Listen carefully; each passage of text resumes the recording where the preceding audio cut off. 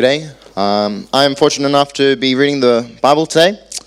So if you want to open up to Mark chapter 6, verse 30, and while you do that, I'll practice the first two verses so that those two will be perfect.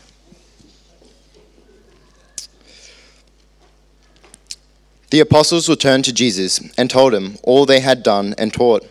And he said to them, "Come away by yourselves to a desolate place and rest a while." For many were coming and going, and they had no leisure even to eat. And they went away in the boat to a desolate place by themselves.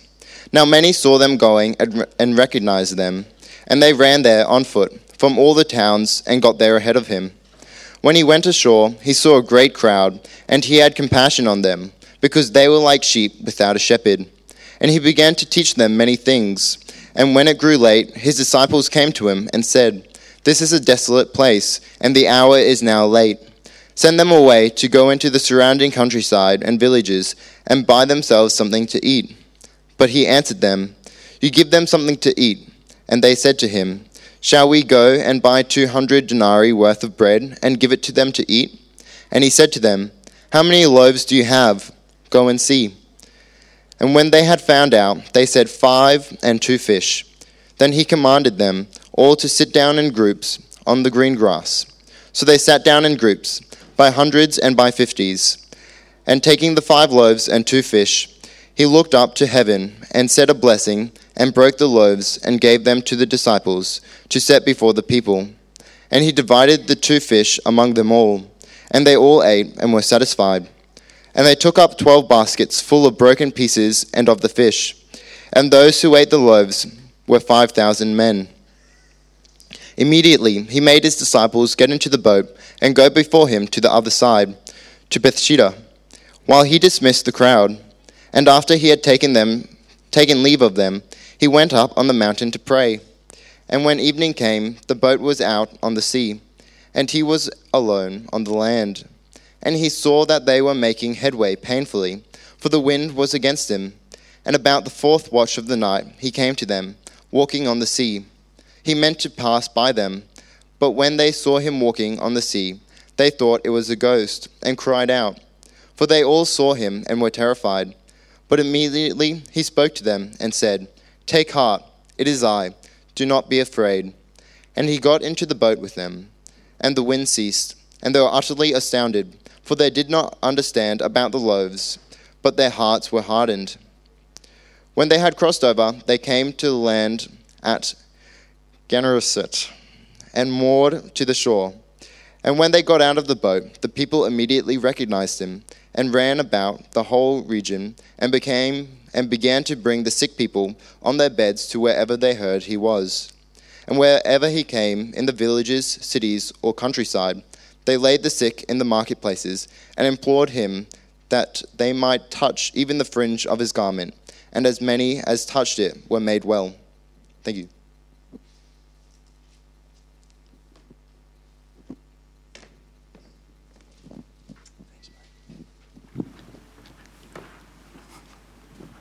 Thanks, Liam.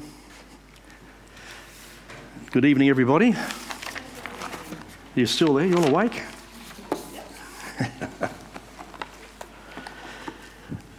This time last week, Rosemary and I were in South Australia, where my dad had turned 90, and we had the opportunity to go down there and have some time with him to celebrate. Just a small celebration, but it was just nice to be there. A few weeks before that, he was close to death and had a nasty bowel situation, and it nearly claimed his life. So it was just a lovely time to be able to go there and spend. He loves the Lord, and the beautiful thing is he was ready to go. Isn't that lovely? When you know the Lord Jesus, doesn't matter when the Lord calls you. Here, Lord, I'm ready to go whenever you are, and I think that's so important. Trust that all of you tonight are in that place where if the Lord were to call you, and your life was to come to an end, that you would know exactly where you're going. That's so important. There's nothing more important than that. Anyway, that's not the sermon, so I better keep going, hadn't I? Got a lot to get through. Won't cover everything, but there's a few little nuggets that I trust that we'll pick up as we go along. Hey, let's just pray together as we come to God's word. Loving Father, thank you already for a precious time. Thanks for the band that leads us. Thank you for those that have just practiced and, prayed and Lord, laid themselves before you and offered their gifts and their talents back to you as their sacrifice of love and their offering of service to you. And we thank you for them tonight. And we bless you for this precious moment that brings us together, this time together that we can have, Lord, where you're here, right in the midst of us. And we pray that you'll break the bread of your word to us, that we might feed on you and be the better for it. Go from this place nourished and refreshed and ready to share with someone else the things that you've shared with us. So, Lord, we want to surrender ourselves afresh into your hands again tonight as we come to your word in Jesus' precious name. Amen. Just a couple of days ago, I read a really interesting story. I don't advise that we do this, but it was just one of those stories that grabbed my attention. And I'm not even sure how it fits into the sermon tonight, to be honest, but I'm going to tell it to you anyway. And we'll see where it goes. But this was a true story. It goes like this. I think it must happen in America. Police found it hard to believe that an unarmed housewife captured 3 burglars single-handedly. The woman had come home and found 3 men loading household items into their car parked in her driveway. She pulled her van behind their car and then ordered the men, get this bit, and then ordered the men to carry her belongings back into the house and sit on the couch until the police arrived. Later, when asked, why didn't they escape? She replied, well, the Lord was with me. I wasn't going to move my van so they could get away. What was I to do? To run away? Isn't it amazing? I don't advise you do that. And I don't even know how that fits into my sermon. Perhaps the fact that she said the Lord is with me, because the title of our message tonight is that he is so trustworthy is he. God is so amazingly trustworthy. And this was a miracle, and we're going to be talking about miracles tonight as well. So let's launch into this. God certainly honoured her trust, there's no question about that, in a most bizarre kind of way. Well, in Mark chapter 6, where we're coming to tonight, you may have noticed, if we read the whole thing, that it's a very busy chapter. There's so much packed into this chapter. There are at least 5 different events of Jesus' ministry with his disciples. And when you look at the kind of events there are, you've got to recognise too that these were quite emotionally charged and taxing events. These sorts of things took a lot out of the disciples and Jesus as well. Ministry can be pretty taxing and pretty exhausting. Anyway, let me just give you a brief outline of these things that happened here in the first part of the chapter here. Before I want to spend a little bit more extra time in some other things as we get later into the chapter later on. So here we go. Here's a brief outline of Mark chapter 6. So from verses 1 to 6, we see that Jesus is rejected at Nazareth. And it would have to be one of the saddest days in Jesus' ministry. See, here is he and his disciples had left Capernaum and they had walked about 32 kilometres, it's about a day's walk back then, to his hometown, only to be met with unbelief and cynicism regarding who he was by the people that knew him. Aren't you just Joseph? Aren't you just Jesus? We know who your family are. This kind of stuff. And so it was unbelief, and they were cynical regarding who Jesus was. To the point where Mark records this, he says in verse 4, and Jesus said to them, a prophet is not without honour except in his own town, among his relatives, and in his own home. And then Mark goes on and he says here in verses 5 and 6, he could not do any miracles there, except lay his hands on a few sick people and heal them. And verse 6, he was amazed at their lack of faith. There's a part where Jesus is amazed at the faith of other people, the centurion, and I think there was others that I can't remember now, but he was amazed at their faith. Here, He's amazed at their unbelief, their lack of faith. What a sad statement to make. You know, would Jesus have cause to say that today, do you think? Would he be amazed at our lack of faith sometimes? They're good questions just to ponder and to reflect on, and cause us to say, Lord, just, search my heart. I really want to be full on for you. Forgive me of my unbelief. Help me to believe, and trust you more. And then in verses 7 to 13, we see that Jesus sends out the 12 disciples on a brief missionary journey of Galilee.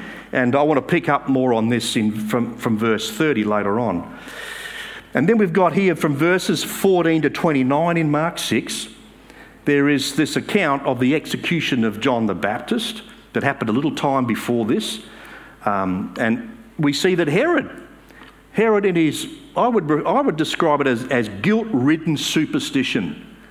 That's what it was all about. He was guilty, and he didn't want to have John the Baptist executed.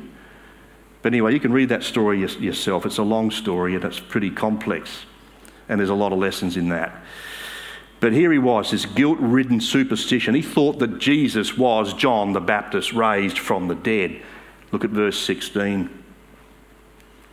And though we can simply say, though John was dead, Jesus is alive.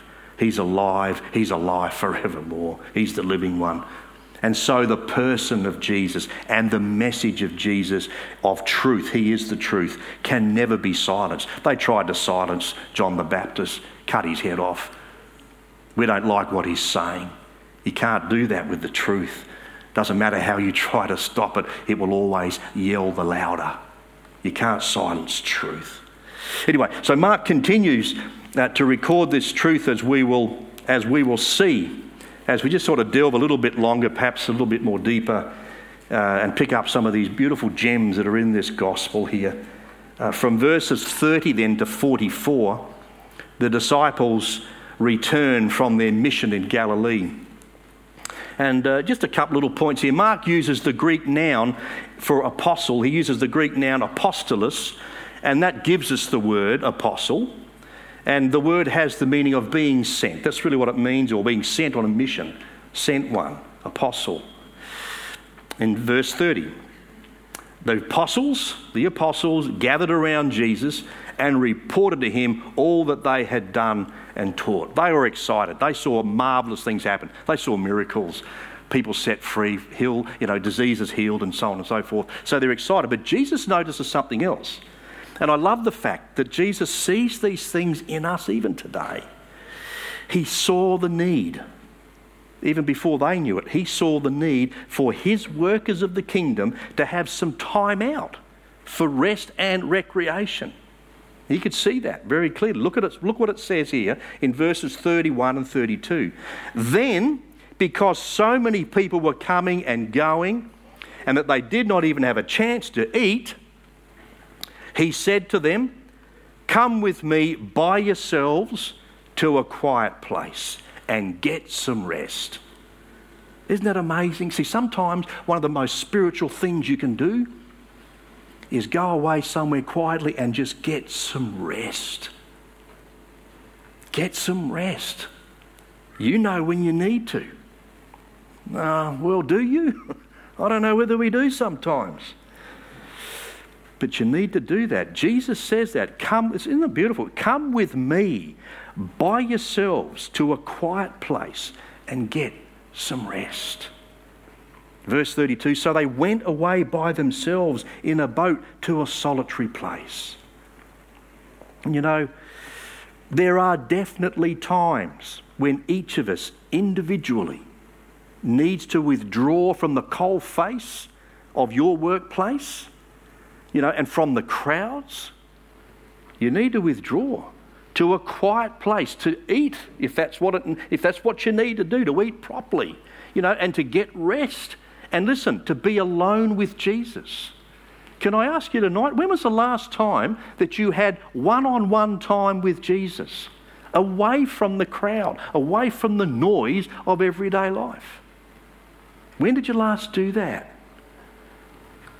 And I know that our schedules are packed. Jesus was always busy too, but never in a hurry, always had that time to spend with the Father. You and I need to do that.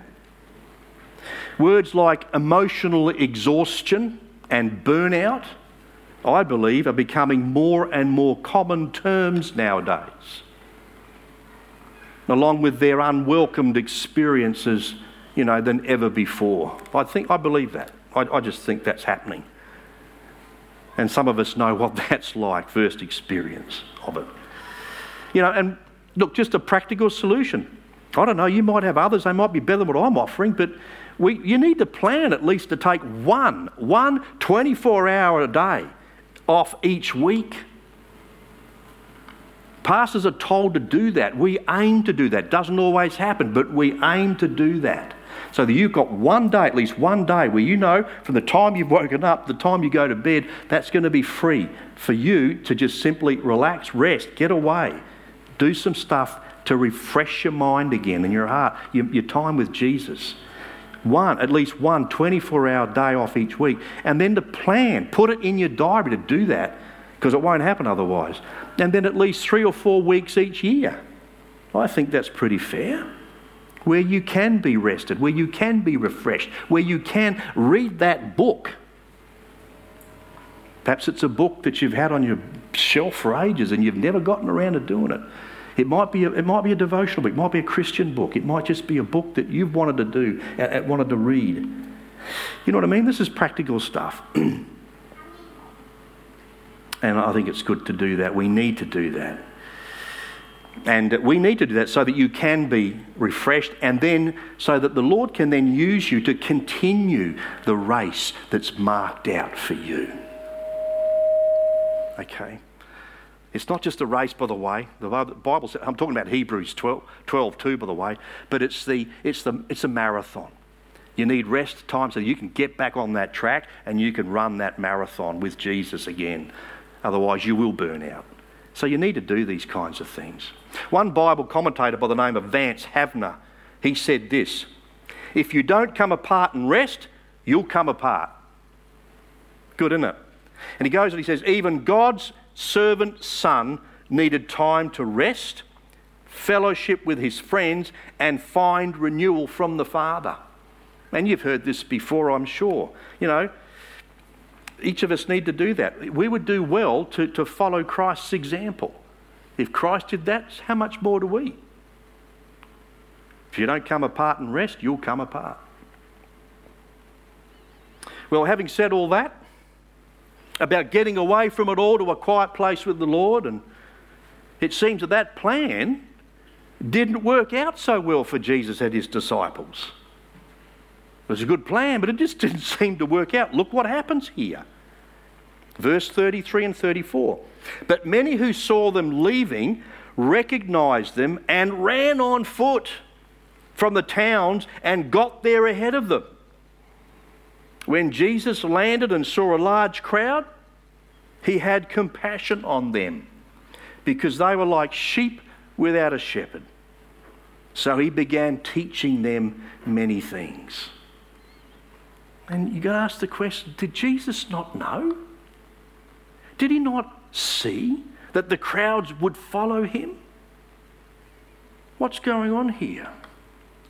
Well, I believe Jesus did know. And I'll also say, I further believe that the Lord Jesus has all the resources, whether they're hidden or otherwise, that each of us will ever need at any given time. If he's with you, then you've got everything that you need. And we need to trust in him, and we need to follow his leading moment by moment, day by day, and trust him. Just like that housewife did. Paul reminds us of this in Philippians 4:19. This is a promise. God says through the Apostle Paul, and my God will meet, how many of your needs, by the way?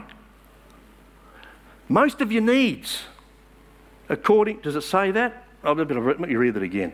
And my God will meet all your needs according to the riches of his glory in Christ Jesus. And then remember Psalm 23, how it also backs up that magnificent truth. The first verse of Psalm 23 says, say it with me, the Lord is my shepherd, shall not be. I shall not be in want. The Lord is my shepherd, I shall not be in want. What is that? Isn't that amazing? What does that mean? That means that if he's my shepherd, I have everything that I need, because it says I shall not be in want. He's got the resources. He is the resource. Even when we plan to do something, Lord, I need to do this. I need to get away. And you aim to do that. What happens? Just like this, he gets landed with this crowd. And yet the disciples didn't suffer. Let's keep looking at this. But when you think about it, didn't Jesus still have the right to be annoyed with this crowd? Don't you? He planned something, it seemed, and here they are. They've spoiled it all. Can't get away from them. Why? He had the right to be annoyed, don't you think? Because I reckon I would have been. Perhaps you too would have been. You see, it seemed that they prevented him and his disciples from having a much-needed rest. But look at what we see here. But instead of being annoyed, Jesus was compassionate. He saw them not as an annoying crowd, but as sheep without a shepherd. Verse 34 says that. He had compassion on them because they were like sheep without a shepherd. So he began teaching them many things. I love that. More teaching from Jesus.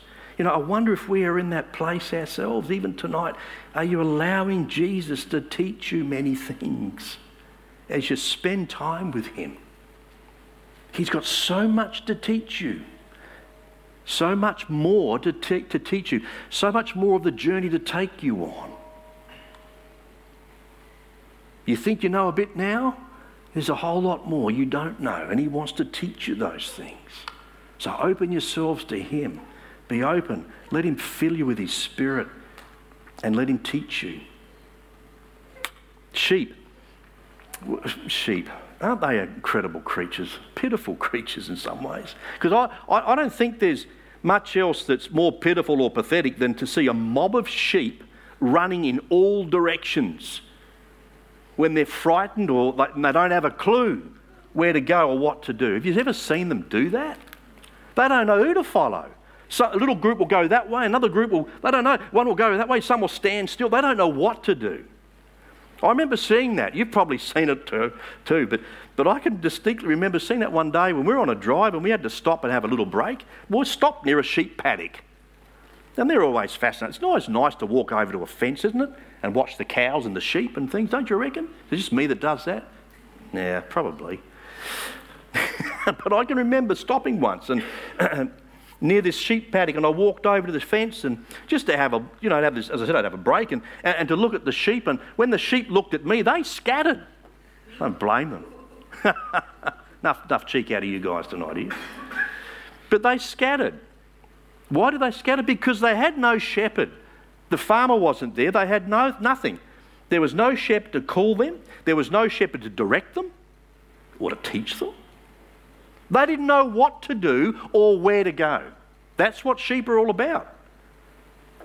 They are, as someone has said, stupid animals. And they're completely helpless, powerless to do anything with themselves, really, in terms of looking up, protecting themselves. And I think that's why Jesus speaks to us about being sheep. Jesus sees our lost humanity in a very similar way. You see, apart from him, we have, listening to this, apart from Jesus, we have no direction and no protection. I believe that. The prophet Isaiah certainly saw this, and he described us in a very similar way, or the same way. Listen to what he says. We all, like sheep, have gone astray. Each of us has turned to our own way, and the Lord has laid on him the iniquity of us all. Because we really are straying like sheep. Without Jesus, we're like sheep who have gone astray. We've turned our own way. We don't know where to go, what to do. And we are completely unprotected, I believe.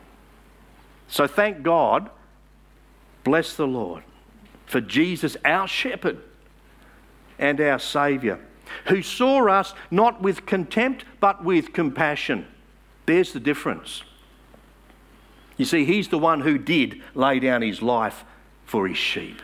He's the one who laid down his life, as we've just been sharing on the communion table tonight, for our sins. This shepherd gave his life for his sheep, you and me. So can I ask you tonight, do you know this shepherd? Do you recognise his voice in your own heart? And are you following his commands in your life? Because you see, without him, you go astray. That's just simply human nature. Without the shepherd, you're vulnerable and you'll go astray and you're not protected. You're open to everything. And that's why Jesus has compassion, because he saw the crowd as sheep without a shepherd. So vulnerable. Let's keep moving on. Verses 35 to 37, we read this. By this time it was late in the day, so his disciples came to him. This is a remote place, they said, and it's already very late. Send the people away so they can go to the surrounding countryside and villages and buy themselves something to eat. But he answered, you give them something to eat. Now, it seemed a reasonable thing to do, don't you think? There was a massive crowd, over 5,000, because it's only 5,000 men it talked about here. It wasn't about women and children. They weren't counted in it. So it was a massive group. So it did seem a reasonable thing to do, to say to the crowd, by that time of the day in a remote place, have I gone off the air?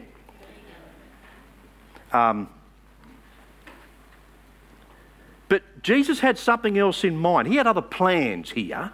He wasn't just teaching the crowd, he wanted to teach his disciples as well. And in verse 37, Jesus uses what we call here, some of you would know, an emphatic personal pronoun to emphasise exactly what he wanted them to do. And so he said, and I'm not quite sure how he would have said that, but it's basically, look, Lord, send the crowd away, let them go and get their own food. Jesus said, you feed them. You give them something to eat. It's an emphatic you. You're going to do it.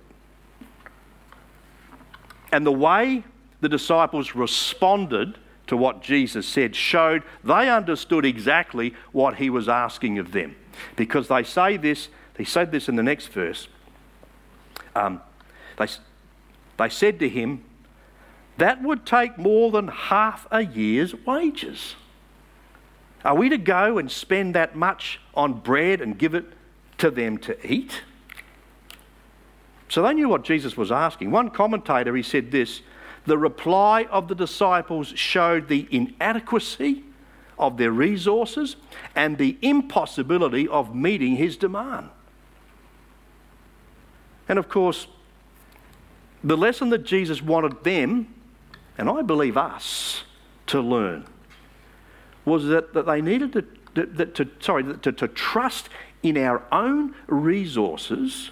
If we do that, if we were to trust and rely on what we can provide, on our own resources, we will discover that we will always turn up inadequate, insufficient, and incomplete. I believe that. You trust in your own resources, we'll turn up that way. Inadequate, insufficient, incomplete. C.H. Spurgeon, he said this, speaking about the disciples, he said, they calculated the need, but forgot the omnipotence which is at hand to meet it. The omnipotence talking about God's all-powerfulness. They calculated the need, but they forgot the omnipotence or God's all-powerfulness which is at hand to meet it. How often we do things like that. It's typical, isn't it? So typical of our human thinking. How often in our everyday lives do we calculate, but we forget the Creator? And we so easily forget the but God factor in our personal circumstances. Do you know what I mean? Because we'll say to each other, we might say to ourselves, what on earth am I going to do? How am I going to do this? Look at what I'm facing here. But how often do we say, but God? Yeah, look what I'm facing. It's impossible. I can't do this, but God. You see, there's the but God factor, which I believe we often forget. And as Christians, you always have Him. Because He says that. I am with you. How often? Always. Even until the end of the world. I'll never leave you nor forsake you. And we all, me included, so often forget the but God factor. But God is with me and He's facing what I'm facing. He sees what I see and He's with me in it. And then Jesus asks His disciples, okay, how many loaves do you have? He asked, go and see what you have. Tell me what you've got. Go and find out how much we have amongst us all. And we know that when you read John's Gospel of this same account, that it was Andrew who found the lad with his lunch and who was willing to give it all to Jesus. He was willing to give it all to Jesus. Isn't that beautiful? Whatever you think is small in your life, Lord, I haven't got much, but here it is. I'm giving it all to you. That's the trick. That's the secret. Don't measure what you've got. You give it all to Jesus. Here, Lord, I'm all yours. I'm not much, but here it is. I'm all yours. Like this young bloke did with his lunch. Didn't have much, but he gave it all to Jesus. Look what happens. Anyway, let me read what happens with John here, how he describes that. John chapter 6, this is in verses 8 to 9. Another of his disciples, Andrew, Simon Peter's brother, spoke up. Here is a boy with 5 small barley loaves. Notice the word small. There were 5 small barley loaves, and there's here we go, and 2 small fish. But how far will they go amongst so many?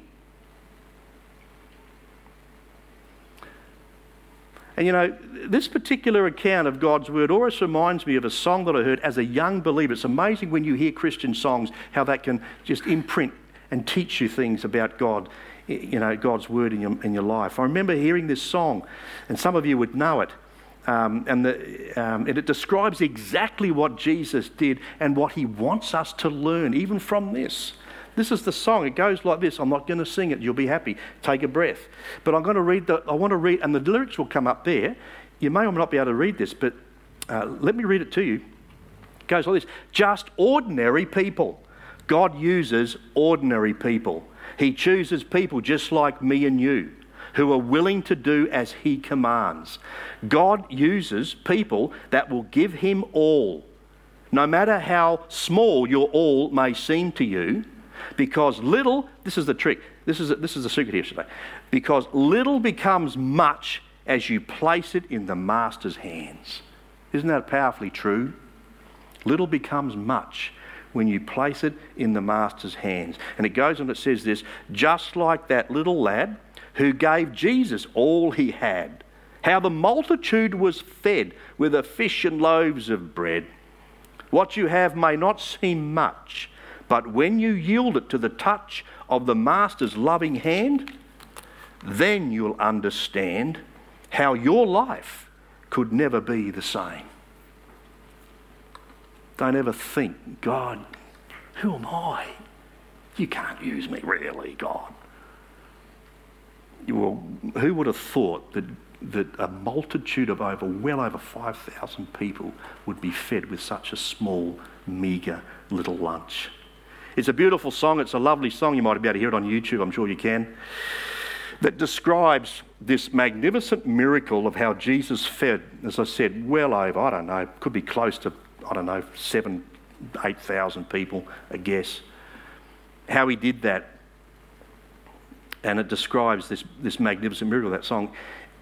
You know, if you include the women and children, it would be easily that amount. With five small barley loaves and 2 small fish. And then that wasn't the end of it. Was there any leftovers, by the way? I mean, did they get to the end and that was it and everybody'd fed but was still looking for more? What happened? Do you remember? What happened after that? They collected, Trace, you got it right, love, yeah. They collected 12 basketfuls of leftovers. I like how Warren Wiersbe describes it. He says this: Jesus took the little lunch, blessed it, broke it, and gave it to the disciples to distribute to the hungry people. Listen to what he says. He says the miracle took place in his hands, not theirs. For whatever we give to him, he can bless and multiply. We are not the manufacturers. We are merely the distributors. We take what he gives us to others.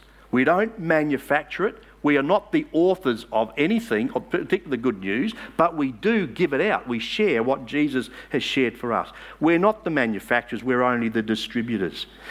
And then Matthew Henry says this, this miracle was significant and shows that Christ also came into the world to be the great feeder as well as the great healer, not only to restore but to preserve and nourish spiritual life.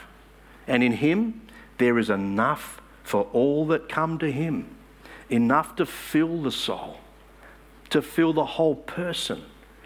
None are sent away empty from Christ except those that come to him who are full of themselves. You come to Jesus full of yourself, then you won't probably get much from him. Come to him empty and say, Lord, I am empty. I need you to fill me. A lot of people out there in the world, you've got friends who are in exactly that boat. They think, no, I've got it all. I don't need any more. Thank you. I've got all that I need. God, no, I don't want God in my life. They're empty. They are empty. Shadows of people. They need Christ to fill them. Perhaps he'll use you to do that. Give Jesus what you have. Let him feed the multitudes. It might just be the people around your particular workplace. I don't know. God knows. But we need to give to him and trust him as we do. So the next account that Mark records in this chapter is, and I better keep moving quickly actually, when Jesus sends his disciples on ahead of him in a boat to Bethsaida. Verse 45, 46, immediately, and that's typically how Mark talks, immediately this, immediately that. It's one of the typical features of Mark's writing. Immediately Jesus made his disciples get into the boat and go on ahead of him to Bethsaida while he dismissed the crowd. After leaving them, he went up on a mountainside to pray. Again, Jesus knew the needs of his disciples, that they required peace and quiet after such a demand on them physically, emotionally, spiritually, so he sent them off. He sent them into a storm. Now, what's going on here? What was the Lord thinking? Did he not see that there was a storm coming? These guys are pretty exhausted. I would have thought they'd be exhausted after all that time. And here, Jesus sends them down and he sends them into the storm. Jesus is all we need. If he's in the boat, then he's all we need. We're in the right place, whether you're in a storm or not. And maybe you've wondered the same thing. Maybe you've faced, no doubt you have. If you're living on planet Earth like me, you've been through various storms in your life. And let me tell you, good news, you've got more to go. There's more storms coming, people. And I wonder if we think the same. Lord, I'm not ready for this. I don't want to go on any storms. I need rest. I want to get away from it. I don't want to go into a storm. I'm not ready. So who's doing the calculating there? Again, it's typically us. We're calculating without the Creator. We're being wise in our own eyes. Jesus, you're all that I need. I just need to trust you. You're worthy for my trust. And the Lord Jesus also knew that he needed, for himself, he needed to separate from the crowd and he needed to get alone with his Heavenly Father in prayer, and that's what he did. And again, as I've said to you before, I say it again, if Jesus needed those times in his life to be alone with his Heavenly Father, to get away from the crowds, how much more do you and I need to make that time alone with our Father in heaven and have time out with him? Let me keep moving. Meanwhile, Mark records these words from verses 47 to 52. Later that night, the boat was in the middle of the lake and he was alone on the land. He saw the disciples straining at the oars because the wind was against them. Shortly before dawn, he went out to them walking on the lake. He was about to pass them by. But when they saw him walking on the lake, they thought he was a ghost, and they cried out. Because they all saw him and were terrified, immediately he spoke to them and said, "Take courage, it is I, don't be afraid." Then he climbed into the boat with them, and the wind died down. They were completely amazed. And again, it's a sad verse, but there it is. Verse 52, for they had not understood about the loaves, their hearts were still hardened, or their hearts were hardened. And here's Jesus, so full of grace and mercy, so trustworthy. He knew that they hadn't yet got it. And he still sticks with us. Isn't that amazing? And though I've read this account, I'm sure you have many times over and over, I still find it amazing. I find it humbling, but I find it comforting to know that I have a Saviour. I have a Saviour who never becomes distracted, and a God who is ever watchful over me and never slumbers. Jesus saw exactly what was going on. When you're going through the storm, the ones you've been through, the ones that you are yet to go through, when you're going through those things, Jesus sees that. He sees exactly what you're seeing, and he sees exactly how you're feeling.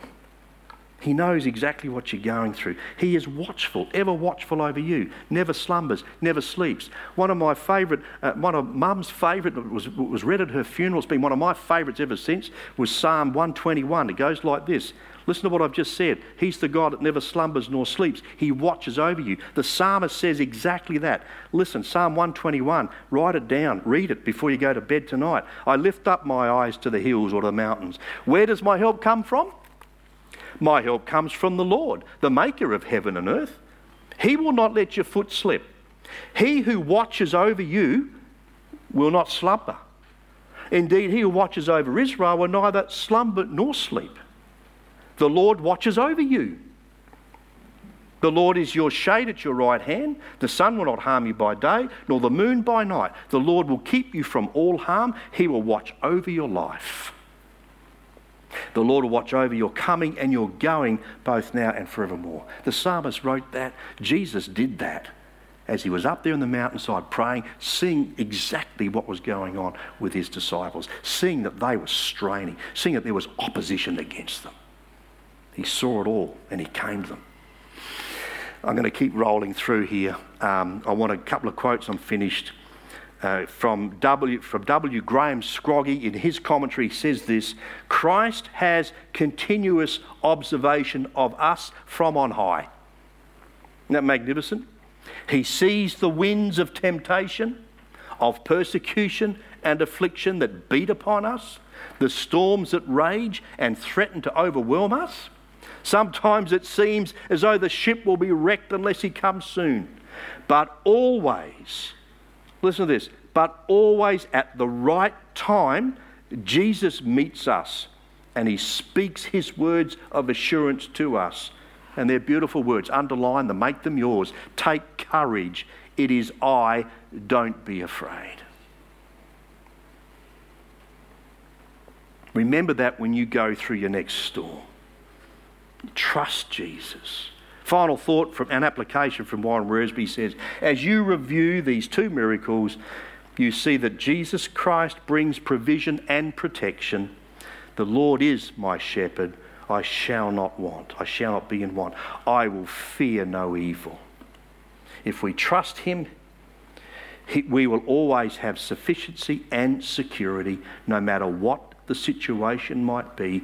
He says the important thing is that we trust him. You're trusting him tonight? You see, he is trustworthy. You'll never be disappointed when you trust Jesus. Don't lean on your own understanding. Trust in the Lord with all your heart. What am I quoting now? Proverbs 3, 5 and 6. Trust in the Lord with all your heart. Lean not on your own understanding. In all your ways acknowledge him, and he shall direct your paths. Amen? Let's pray.